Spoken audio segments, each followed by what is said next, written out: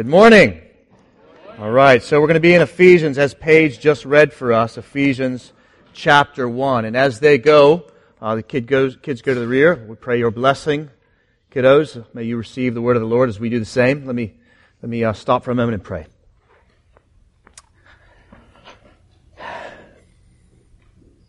God, I pray that we would know you. Your Son taught us that eternal life is knowing you and knowing the Son that you sent. And so, God, we pray for this time that these things would happen in us. We consecrate them, God, by your grace and for your glory. Amen. Well, as I've already heard said today, I echo the sentiments of some of the things that we've heard, namely that I'm disheartened, I'm discouraged, I'm dismayed in the past week, in the past months, in my own personal life. I'm sure many of you are. My mother-in-law lives 1 mile off of Panama City Beach. So, needless to say, I was lamenting time and again this week that we have to live in a world that has hurricanes. I'm discouraged and disheartened at the sort of national conversation, how polarized and tribal we've become, how it's difficult to have a conversation these days. I'm discouraged by the ways in which some of our folks in our own life of our church have had a hard week. We've walked with you. You've had difficult spiritual, physical, and emotional times. And I think I've been most discouraged and dismayed even my own self because I continue to struggle with sin years later. Things that I wish was not true of me. I still struggle to be cynical at times, which is a form of disbelief. I have fears that I've had for years. I still struggle to love as God has called me to love.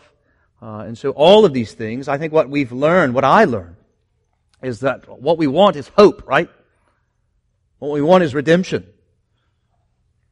What we want is power. And thankfully, friends, that's exactly what we read about today. The same things that we see here in Ephesians 1:15-23 are the same things that we just hope for, that we would have hope, that we would have redemption, that we would have power. It's a great joy of ours. If you're new to Restoration Church, welcome. So glad that you're here. It's our practice to open up books of the Bible and just work right through them. And we started in the book of Ephesians, a month or so ago, and we find ourselves in verse 15. And when we look down there, I want you guys to look in there. As your Bibles are open, take a look down there. I want you guys to tell me. You can talk. This is your time in which, this is time of the service where you talk. What are the first 3 words? For reason. For this reason. For this reason. So whatever comes after this, in verse 15, whatever he says next, is built upon what he said before it. Right? We got to understand what comes before it in order to understand what comes after it, right? So you guys know the first 3 rules. Joey, I think another has been teaching in the Titus 2 form how to understand, how to read the Bible. You all know the first 3 rules of Bible interpretation. First 3 rules, they're very easy. Same rules you find in real estate. Context, context, context. Or location, location, location. You've got to understand the context. And when we see for this reason, we have to understand what came before it. And what came before it is exactly what we've been learning about for the past month or so. That single sentence in the Greek, the original language, from verse 3 down to 14, that's one sentence in the original. 3 to 14, the greatest run-on sentence in the history of the world, where Paul, in that passage, he praises God the Father for the accomplishment of Christ in the plan of redemption. And because of what Christ has done, he then goes on to make crystal clear who Christians actually are in Christ. In other words, he rehearses our identity in Christ. And that identity, as we've been seeing, is that we in Christ are, by grace, through faith, are adopted sons of daughters. Adopted sons and daughters of God, chosen before the foundation of the world, redeemed by the blood of the Lamb, caught up in this great plan of the ages. That plan is the cosmic Christocentric recreation of the world. The restoration of all things in Christ. That's 3 to 14. And so Paul, though, then knows that while we need to be reminded of these realities, these positional truths, he also knows that we don't always even experience these realities. And that's what verses 15 to 23 are all about. It's a prayer for illumination that will result in the church in Ephesus experiencing, knowing, discernibly enjoying the realities of our redemption. He has heard, we find there in verse 15, he has heard of the Ephesian church's faith in Christ and love for all the saints. Notice, by the way, that's just another way of saying what Christ said was the fulfillment of the law, knowing God and loving neighbor. And so from prison in Rome, Paul's writing as a prisoner. We learn that later. He's writing as a prisoner in Rome. Paul has heard that the church in Ephesus is trusting Jesus and is loving Jesus' people. And friends, this is true of any healthy church. People love Jesus, they trust Him, they love Jesus' people. And I thank God that this is true of you, this church. That your faith in Christ and your love for all the saints is known. I could give you testimony after testimony after testimony, literally around the world, how people have heard about your faith and the way that you are loving Jesus' people. Thank God for you. But Paul goes on there and says that since verse 3 to 14 are all true about the church in Ephesus, and since he has heard about their faith in Christ and love for all the saints, then, verse 16, you'll see I'm just following right along, then verse 16, he says that he does not cease to pray for them, which means to say that this church is always in his heart and mind as he prays regularly. He prays prayers of thanksgiving for them. And then we see from verses 17 to 23, Paul lists out what the heart of his prayers for the church are. And what he prays for there in verses 17 to 23 is one thing. He prays for one thing that is explained in three ways. He prays for one thing that is explained in three ways. So here's the big idea. If you walk away from the sermon today, all right, and you go home and someone asks you, what was the sermon about today? Here's what you would tell them. It's really, really important. It's much more complex sometimes than it sounds, but the big idea today is that we would know God. That we would know God. That's exactly what Paul prays for there. You can see it in verse 17. He prays that we would know God, as is evidenced by, or as is facilitated through our experiencing the hope of His calling, the riches of His people, and the power of His Son. That's what we see. So Restoration Church, in a discouraging world, pray that we would know God.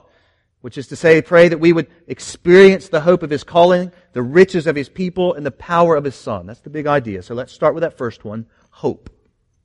Pray that we would know the hope of God's calling. So in verse 17, Paul prays that the God of our Lord Jesus Christ, the Father of glory, by the way, I'm so tempted to go into systematic theology. There's so many things that we could say about this. Just that one sentence right there. Right? But nevertheless, we're going to try to stay with what Paul's trying to do here in the letter. He says, Paul prays that the God of our Lord Jesus Christ, the Father of glory, may give you, that's a second person plural, that's the church, not just singular, may give you, the church, the spirit of wisdom and of revelation and the knowledge of Him. The Him there, the knowledge of Him, is referencing back the antecedent there is the Father of glory. So remembering you in my prayers that the Father of glory may give you the spirit of wisdom and of revelation and the knowledge of Him. That's one of the main ministries of the Holy Spirit. That He would train you to know God. That's what He does. That's Paul's main request here. His main request is not that we would be healed of our diseases, not that we would find the right job, not that we would find the right relationship, not that the church would get a building that wasn't in a high school, right? It's not that the music would somehow get better, that there would be more or less people. Those are not the heart of his requests. The heart of his request is that they would know God. They would know God. So don't lose sight of that request, friends. If you're anything like me, it's really easy to pray a lot of personal, circumstantial requests, which is good and right. God wants to hear those things. But make sure that at the base of your prayers, there's this heart that you and others would know God. So verses 17 to 23 is a prayer that is preserved for us. That's a prayer. So he's listing out his prayer. Verses 17 to 23 is a prayer that is preserved for us in Holy Scripture so that we would learn how to pray. And we learn that we need to plead to have the Spirit so move in us so that we would know God. Again, so tempted to go down into systematic theology. You see the Trinity right here in this verse. Right? You see the Father, you see the Son, and you see the Spirit, all at work, doing their part. One God in three persons. Now, it's important to note here that when Paul says that he wants the Holy Spirit to move in such a way as to give us wisdom and revelation and the knowledge of God, what he's saying there is he's not merely talking about head knowledge. He's not merely talking about head knowledge. He's not saying, I'm really praying that Restoration Church can get down there to Southeastern Seminary, sit in a library, and read a bunch of books. Now, that's part of it. Like, we need to discernibly understand God with our minds, but He's not merely praying for intellectual acquisition. He wants wisdom and knowledge here to be given to them, and that demands information, of course. But friends, recognize that Satan knows far more about the doctrine of God than all of our systematic theology textbooks combined. Wisdom and knowledge of God passes through our intellects, but it needs to move into our hearts. That's what he wants to see happen. That's the goal, to get it down in there. So we know that this is what Paul means because he gives us more clarity there. Just look at verse 18 as he keeps talking about his prayer. And he explains this prayer of knowing God in verse 18. And he kind of goes on. He says, having the eyes of your hearts enlightened. Having the eyes of your hearts enlightened. Now, anybody in the room have eyeballs on your hearts? Right? None of us. Right? Strange thing. Right? In other words, what he's doing there is, what Paul is praying for is he's praying that our hearts would be illumined. That's what that word means. Enlightened means. That our hearts would be illumined. He means that at the core of our souls, the center of what makes us us, that would be awakened by the Spirit to not only see God for who He is, but to savor Him for who He is. My grandmother, friends, had no seminary degree, had no college degree. I think had a high school education. I'm not even sure about that. I know her husband didn't. But my grandmother knew God better than most of the seminary professors that I sat under. Because she pursued God to know Him and enjoy Him, not just pursue information about Him. And that's the goal. That's what Paul's after. And by the way, two really fast things. I'm going to say these and move fast on. Since Paul is praying that this would happen, that we would know God and experiencing Him in our hearts, at the level of our hearts, that means at least two things. We can infer two things. One, that if he has to pray that the Spirit would enlighten our hearts to see and savor God, that means that we cannot do this on our own. It's not a mathematical formula. In other words, we got to sit ourselves under the disciplines of prayer and Bible and community and pray that the Spirit would awaken us. I could say a lot more about that, but I'm going to move on. But the other thing that we can note, that we can infer from this prayer, is not only that we can't do this on our own, we need the Spirit to do it in us, but secondly, if Paul prays for the Ephesians to have this, that means that heart-level illumination can leak.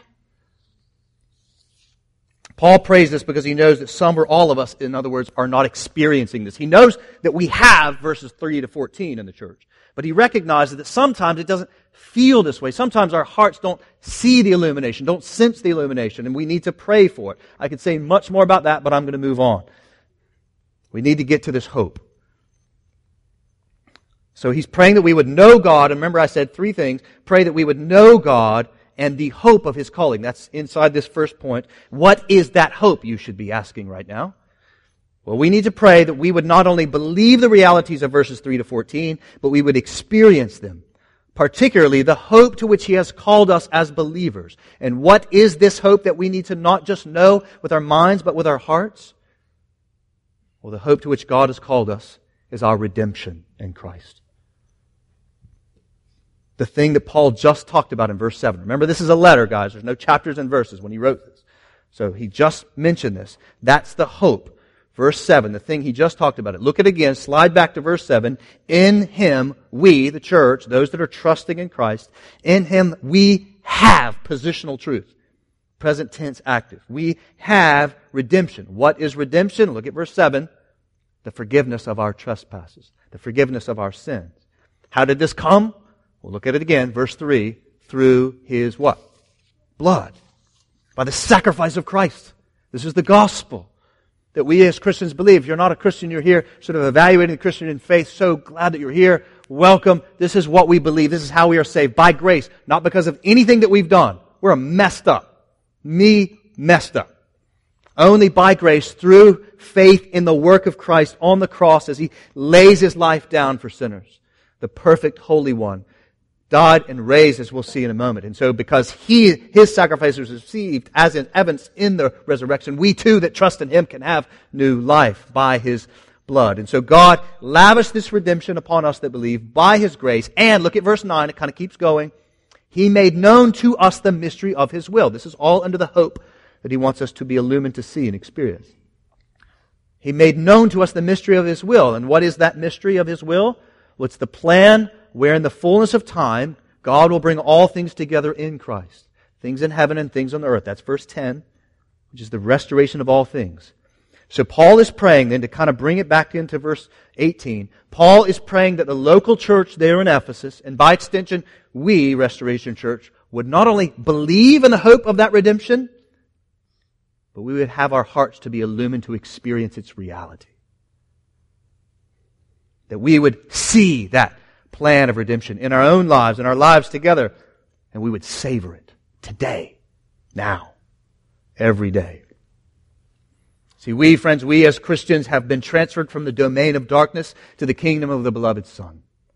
We are no longer citizens of this world. We are not citizens of the earth. We are citizens of heaven. We are aliens. We are foreigners. We are exiles. And so, therefore, as the world groans, we lament the present realities, but we mourn, though, differently. We mourn as those that have hope.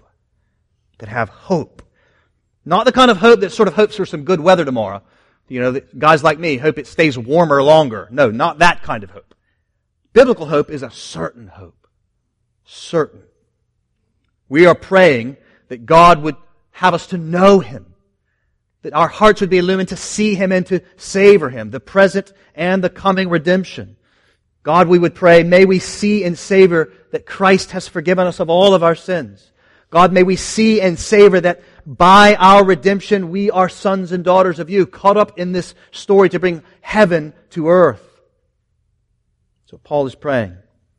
And so, church family, we do not have to only study our redemption, our great hope. We need to pray that we would experience its realities. Too often, I think, many of us are hopeless, right? Some of you feel that way today. As I mentioned earlier, that sometimes I can feel that way. A lot of us are not hopeful. Paul knows the church in Ephesus dealt with the same thing. See, I think sometimes some of us, people like myself, sometimes think, well, with the inception of the internet, we're living in a different world. No, the Bible tells us that there's nothing new under the sun. Just as it was back then, they too were experiencing, the Ephesians were experiencing fear and death and lovelessness. All these things existed just as much as they did then, today as they did back then as they do today. And so when these things press in, guys, we need to, and tempt us to be hopeless, we need to pray. So that we would be hopeful by rehearsing these realities. Paul says, no, in Christ you have redemption. That's verse 7. And then he goes on to say in verse 18, and I pray that you would not just know this redemption with your heads, but you would know this redemption like a husband knows his wife. Like a farmer knows his field. Like a mother knows her child. Like a coffee lover loves a warm cup of coffee on a cold day. No redemption like that. So that you would be hopeful. See, too many of us know our hopelessness. We're familiar with them, our fears and our failures. We tend to focus on them. We tend to live in them. We tend to rehearse them. And we spiral down. And it's understandable, right? Because these things are real. And they're hard. But the hope of redemption, friends, is just as real and far more glorious. It is a reality, though it sometimes does not seem like it. Which explains why we need to unceasingly pray that our hearts would be illumined to see it. We need to rehearse it. We need to write about this hope of our calling. We need to talk about it. We need to pray about it. We need to remind each other of it. And as we do this, the Spirit is illumining us, illumining our hearts to see and experience it. And so, Christian, you need to know Christ has forgiven you of all of your sins. You have been adopted as a son or daughter of God. He has a place for you in heaven. God has called you to that. It's yours. And since He has called you to that, as we will see, nothing is stronger than God, then no one can take those promises away from you. So in other words, friends, as I sometimes like to say, we need to learn to see the world in translucents, not in opaques. We need to see things, but see through things. See your sin, yes, repent of sin, but see through it and on to Christ's atonement for that sin and enjoy the reality by the power of the Spirit. See your failures, but see through it and on to Christ's success for you. Lament of the difficulty of your job, but see through it and know that in the fullness of time you will have a job that you will always enjoy. Isaiah 65. talks about that, yes, we will have jobs in heaven. And the difficulty or the difference is going to be that as we work, we're going to love it all the time. Paul, I think, sums all of this up so well in 2 Corinthians 4:16-18 when he says, "So we do not lose heart. Though our outer self is wasting away, our inner self is being renewed day by day. For this light momentary affliction is preparing for us an eternal weight of glory beyond all comparison, as we look," which is to say, as the eyes of our hearts are enlightened by the Spirit to not just look at the things that are seen, but look at the things that are unseen. For the things that are seen are transient, but the things that are unseen are eternal. Don't forget to pray, beloved. See these things. But also notice in that passage, he's praying it in an us form. John did a great job of highlighting that last week. He's praying for us, the corporate people of God. Don't just pray these things for yourselves. Pray for this as an us, as a people. Pray this for other churches that you have heard have faith in the Lord Jesus and are loving the saints. Pray this for this body.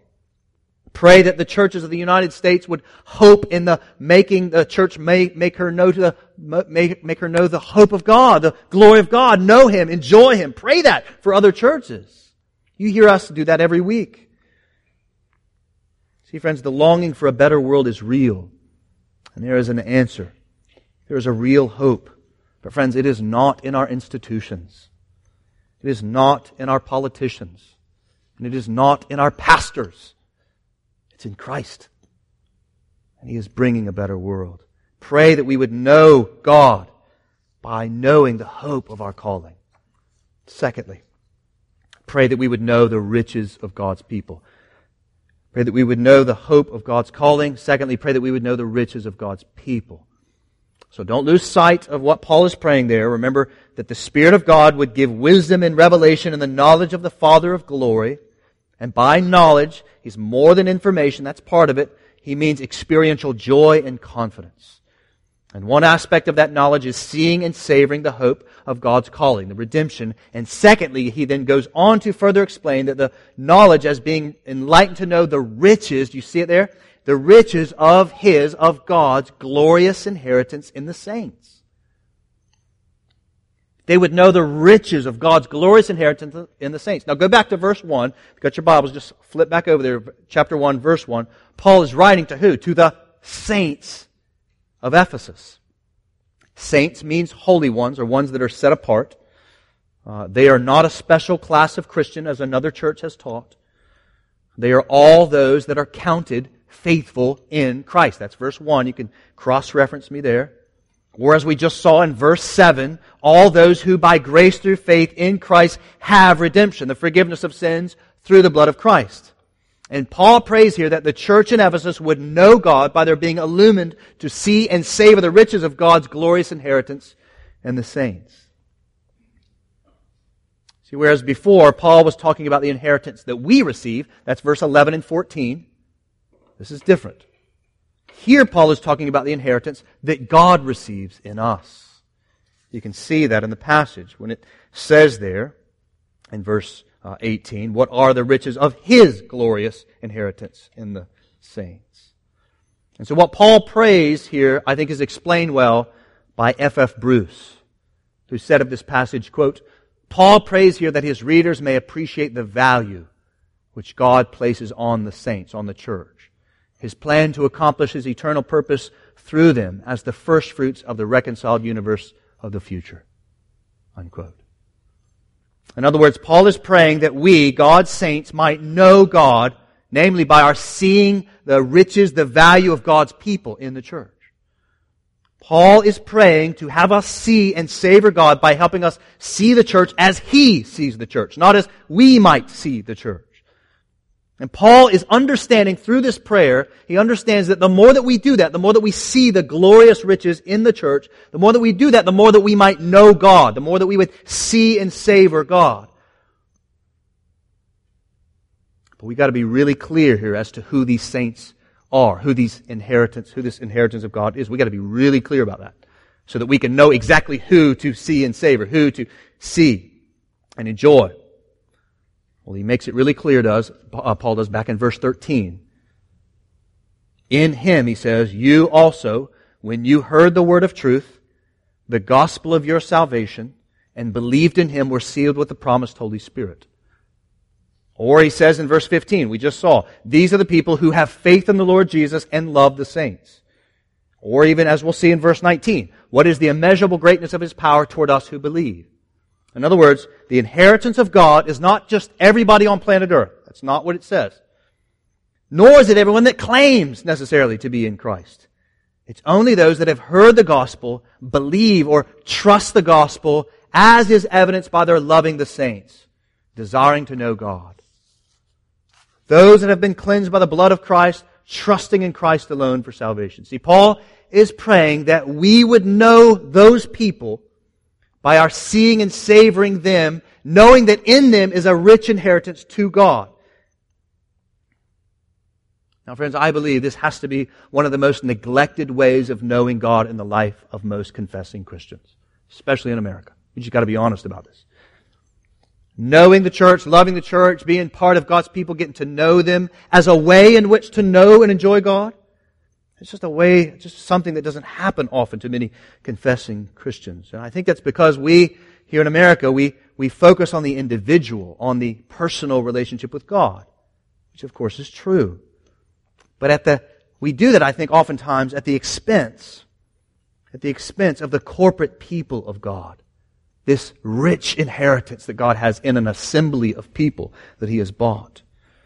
Time and time again, I'll meet people in the city, and I'll talk to them about Jesus, and they'll say, yes, I'm a Christian, and as I talk to them, I'll ask them, well, where do you go to church? Where do you assemble? Since you're part of the assembly, where do you assemble with them? And they will oftentimes say, the strong majority will say, well, I don't go to church, or they'll say, sometimes I go to this church, and whether or not that church believes the gospel, And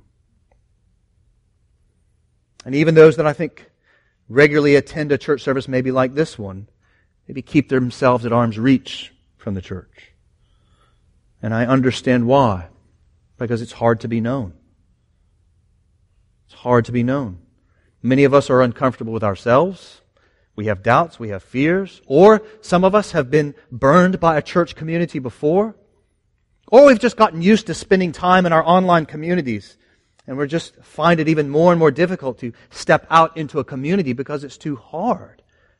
And so it makes sense why it's hard for Christians to be meaningfully involved in a gospel-believing church. But listen, friends, if we are going to know God, if you want to know God, if you want to experience the joy of God, if we are going to experience the hope to which we have been called, then we are going to have to discernibly come to know the wealth of His people. Which means we are going to have to take vulnerable, oftentimes awkward steps into the life of a healthy, gospel-believing church. Paul says here, he prays here, that's one of the important ways in which we grow in knowing God. By our knowing the value of His people, not at a distance, not online, not by showing up every now and again when something else isn't going on. Now, if we are going to know God, we're going to have to prioritize spending time with His people.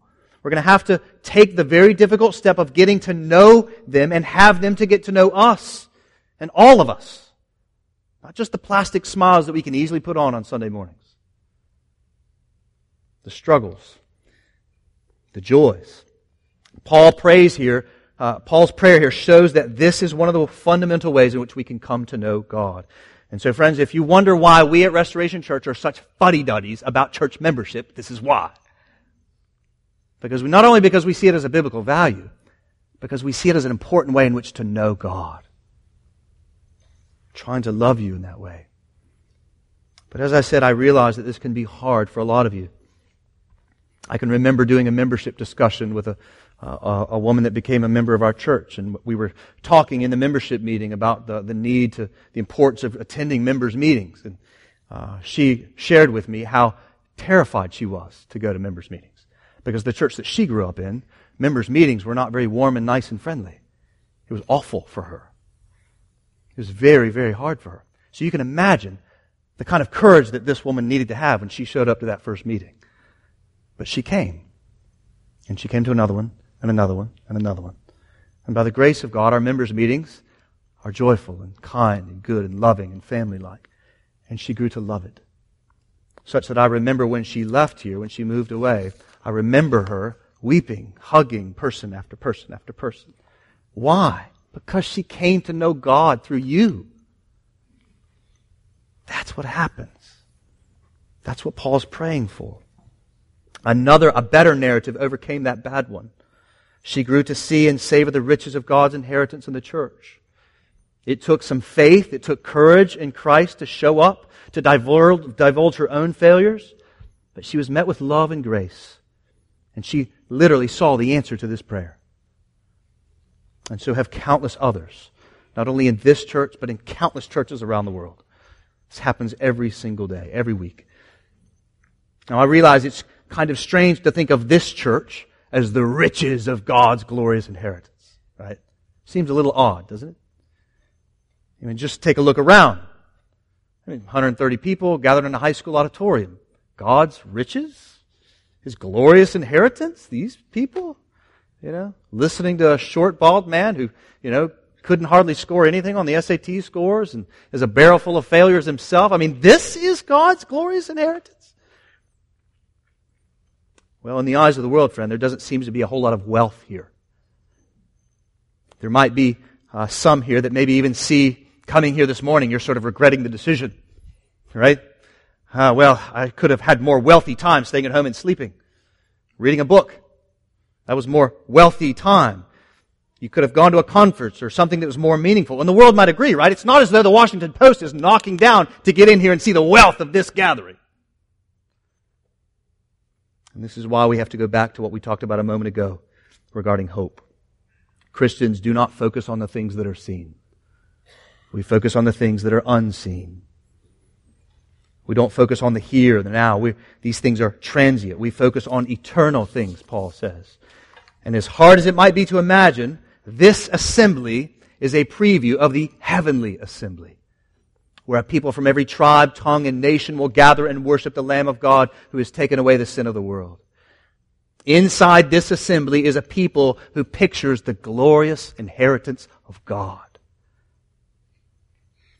The one family where we are all known, all of us. We are all accepted and loved in our fears and our flaws and our failures. The family that by the righteousness of Christ will one day be redeemed and have glorified bodies.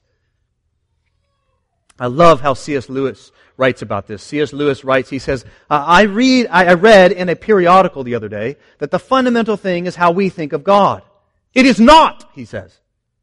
How God thinks of us is not only more important, but infinitely more important. To be a real ingredient in the divine happiness, that's this church, to be a real ingredient in the divine happiness, to be loved by God, not merely pitied, but delighted in as an artist delights in his work or a father in his son, it seems impossible, a weight or burden of glory which our thoughts can hardly sustain, but so it is, Lewis says. And he goes on to reference the glorified Christian. I love this quote. I think about this, so next time you think you talk to me and you think I'm really dull, just remember this quote, right? Lewis says, to remember that the dullest, most uninteresting person you can talk to may one day be a creature which, if you saw it now, you would be strongly tempted to worship. That is how God sees His children, His church, His people who's redeemed. And so do you want to know God? Well, if you've trusted in Christ, don't only join a church, but get to know the people for whom Christ died and make yourself known to them. Love them. It will require honesty. It will require inconvenience. It will involve courage. It would involve time. It will involve plenty of awkward moments. All the kinds of things that this world is doing its best to mitigate. And yet that's part of the ingredients to bring about knowing God by knowing His glorious people. You've got to learn to know God by investing yourself in this way. Friends, I've never met a healthy Christian that walked with God that was not meaningfully involved in getting to know a church. That's not a coincidence. It's one of the ways God has made it possible to know Him. And so we see that we need to pray, that we need to hope, we need to know the hope of God's calling. Pray that we would know the riches of God's people. Thirdly, finally, pray that we would know the power of God's Son. Pray that we would know the power of God's Son. The crescendo of Paul's prayer for the Ephesians, and I think by extension us, is found in their knowing the power that is available to them, as is evidence in the resurrection and ascension of Christ. You can see that there in verse 19 and 20. That they would know the power that is found, that is seen, that is evidence in the resurrection and the ascension of Christ. Verse 17 prays that they would know God, having the eyes of their heart to A, know the hope to which He has called them. B, to know what are the glorious riches of the inheritance in the saints. And 3, what is the, I love this word, immeasurable greatness of His power toward us who believe, according to the working of His great might, in that when He worked in Christ, when He raised Him from the dead and seated Him at the right hand in the heavenly places. And I want you to take note of the power that is given to Christ. Who's Jesus? That's a great question. Who do you believe Jesus to be? Well, who does the Bible claim that He is? Well, look at verse 21. Jesus is far, you should circle that word. Jesus is far above, here's another word to circle, all rule, authority, power, and dominion. Jesus is not only above them, He's far above them. Not only is He far above some of them, He's far above all of them, it says. Not only is He far above them, He's far above all powers. And since Paul will go on to talk about how we don't wrestle against flesh and blood, but against the rulers and the principalities of this world, I believe that Paul is including in this the devil and his minions. He's way above them. Just as we see, right, if you read the Bible, and by the way, if you're not a Christian, you want to read the Bible with somebody just to sort of understand who Jesus is more, would you come talk to me? I'd love to match you up with somebody that can do that for you. But you'll notice right at the beginning of the book of Mark, demons come into the presence of Jesus. You'll see quickly, what do when they come into the presence of Christ? Bow, down they go. They know His power. Greater is He that is in you, Christian, than he that is in the world. That's what John says. Jesus' authority is total. Not only in this age, but also in the one to come. This age would be the present chapter of redemption that we find ourselves in, but also the world that we know is coming. He has authority over all of that. This is exactly what Jesus claimed for Himself in Matthew 28. All authority has been given to me on heaven and on earth. So friends, just know, if you're not a Christian, trying to understand the Christian faith, we believe that Christ understands Himself to be authoritative over all things. And we want to give ourselves to His lordship. But there's more. Look at verse 22. And He, remember this is going way back into verse 17, the Father of glory, and He put all things under Jesus' feet. He put all things under His feet and gave Him as head over all things, there it is again, to the church. So this is referencing the fulfillment of prophecy, most notably Psalm 110 verse 1, one of the most frequently quoted prophecies in the Bible. This is referencing the fact that Jesus fulfills a prophecy that was made hundreds of years before this. Jesus fulfills that. He is the head over all things, and that language of the church there means that He had all things put under His feet, and He has been given as head for the good of the church. That's what that means. For the good of the church, for the benefit of the church. In other words, the supremacy of Christ, that's why Restoration Church, just so you know, that's our mission statement. That's why we use that word. Here, right, there's a little piece of it, right? Making disciples that delight in the supremacy of Christ. It's for the good of the church, for the benefit of the church. So, where Satan and the world cower, we who are in Christ find peace and rest. In verse 23, the church is Jesus' body, the fullness of Him who fills all in all. Meaning the church, God's people, is not splattered with some flecks of glory and authority of Christ. No, we are drenched with the glory and the authority of Christ. Drenched with it. Ever been pushed into a pool with your clothes on? What an odd transition, Nathan. Yeah. It illustrates this point. When I read this point, trying to understand, fills all. How do you understand that? The thing that it made me think of, when you get pushed into a pool with your clothes on, right? All of your clothes are drenched. Your body's drenched with water. Well, friends, that's a good picture of what is being referenced here. The church is drenched with the glory and authority of Christ. Paul's prayer is that we wouldn't not just know these realities with our heads, we would experience this power in our hearts. That the power of the resurrection, the ascension of Jesus, the rule and authority that is given to Him, the name that is above every name, for now and always, might be realized by us today as we hope in tomorrow. And this is what it means when we pray to know God. We would know His hope, know His people, know the power of His Son. But once again, I realize that some of you are thinking, this doesn't seem like a reality, that Jesus has so much power. Does it seem like He has this kind of authority? I understand your concern, and I would quickly remind you that that's why Paul's praying that we would feel it. He's praying it unceasingly because he recognizes that it doesn't always seem that way. But also, I recognize that many of you are aware of the history of the church, where we have been pressed in, persecuted, beaten, driven away, and ambushed time and again.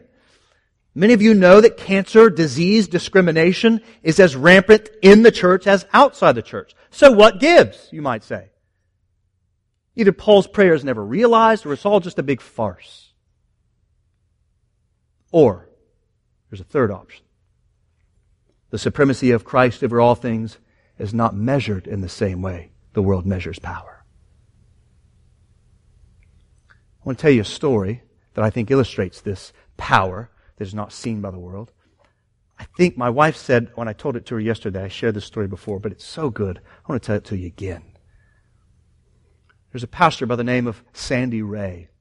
Sandy Ray was pastoring a people, and he goes to Washington, D.C., incidentally, to be part of this Congress. He calls it a Congress, a meeting where he learns a number of things. And over the course of his time in that meeting, he finds out a number of things that anger him, that make him upset, tempting him toward despair, towards hopelessness. He leaves that Congress and goes back to his church. And as he's standing up in front of the church, much like I am to you today, he tells the story that the church is praying and singing and testifying, he says, with great joy about the glory and the supremacy of Christ. And he says in his own heart, he's up there looking at this and he says, these poor people don't understand. These people, he even says, these people, his own church, are pitiful. They don't know what's going on in the world. He was angry. He said, but then there was this woman by the name of Miss Middleton. Miss Middleton was an older woman. And he says that he saw her walk out to the middle of the road, maybe down a road just like this. And Miss Middleton began to say and sing, I ain't uneasy, Lord. I ain't uneasy. I got my ticket to glory. I ain't uneasy. And Sandy Ray responds, and he said to himself, Miss Middleton has news that Washington, D.C. doesn't have. That's the power that Paul is praying for here. A power that is indiscernible in the eyes of the world, that is experienced in the life of His people time and again. So oftentimes it's just looked over. Christians do not measure the strength of their power the way that the world does. The supremacy of Christ extends far above the weak and temporal rulers of this world. Therefore, we do not hope in the Oval Office when we have an occupied throne in heaven. We do not need tanks when we have the Word of Christ which never returns void. We do not love the world since we have the love of Christ which never fails. Take the world. Take it. Give me Jesus. The strength of His might, praise Paul, is immeasurably great. It's found in the heart that has been enlightened to know God. Know a day is coming when all will be made right and they can endure all things. Paul prays. That's the context of Philippians 4 that all the athletes write in Philippians 4:13 and get wrong all the time. I've learned how to abound whether I have a little or a lot. I can do all things through Christ who strengthens me. In other words, I can abound all the time because of Jesus in me. The strength of His might, Paul prays, is immeasurably great. It empowers us to not just take but to give. Not to bully but to love. Not to be proud, but to be humble. It empowers us to not demand, but to serve. As the Puritans have taught us so well, that to be low is to be high. That the broken heart is the healed heart. To have nothing is to possess all. To have the cross is to wear the crown. The valley is the place of vision. Christians know that in ways that the world does not. And so, friends, if you find a people willing to gather under the lordship of Christ, confessing their sin to God and one another, singing songs of lament, of praise, and in thanksgiving, while not succumbing to the shifting words of this world's doctrines, but towing the line of Christ and His Word, there you find strength.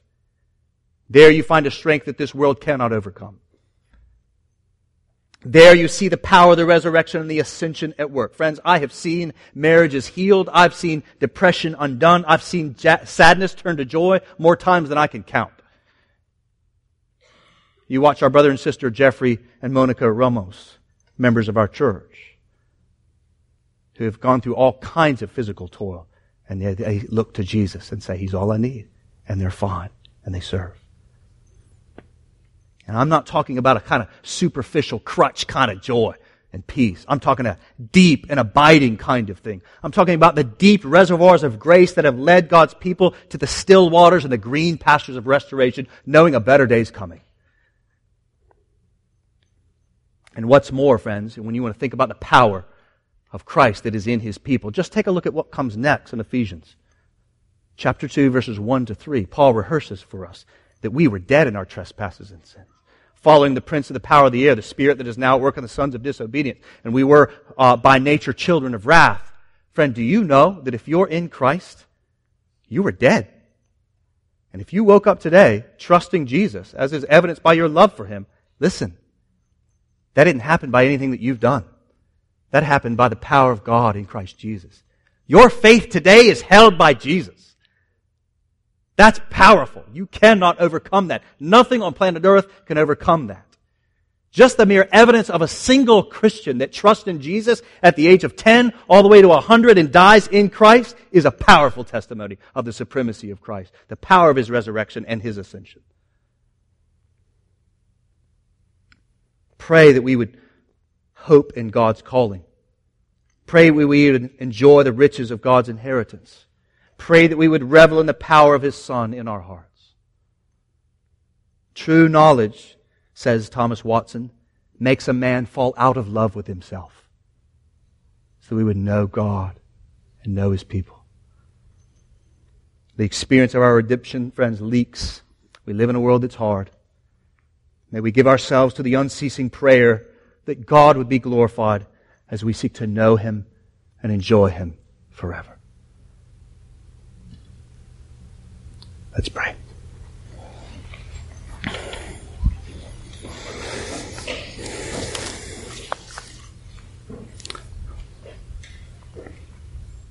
Thank You for the privilege of prayer, God. What a joy prayer is, that we can pray to You in Christ and know that we'll be heard by the power of Your Spirit. And so we bring ourselves to You, God. I pray that this church and every church that trusts You would know You. Not just with our heads, but with our hearts, with our fingers, with our soul and our affections. When we know the power of the hope at which You have called us. When we know the riches of Your inheritance in Your people. And may we know the power of Your Son and His resurrection and ascension and soon return. As we go through this life's difficult trials and tribulations, God, I pray that we would testify as Miss Middleton did. I ain't uneasy. I ain't uneasy, for I know my home.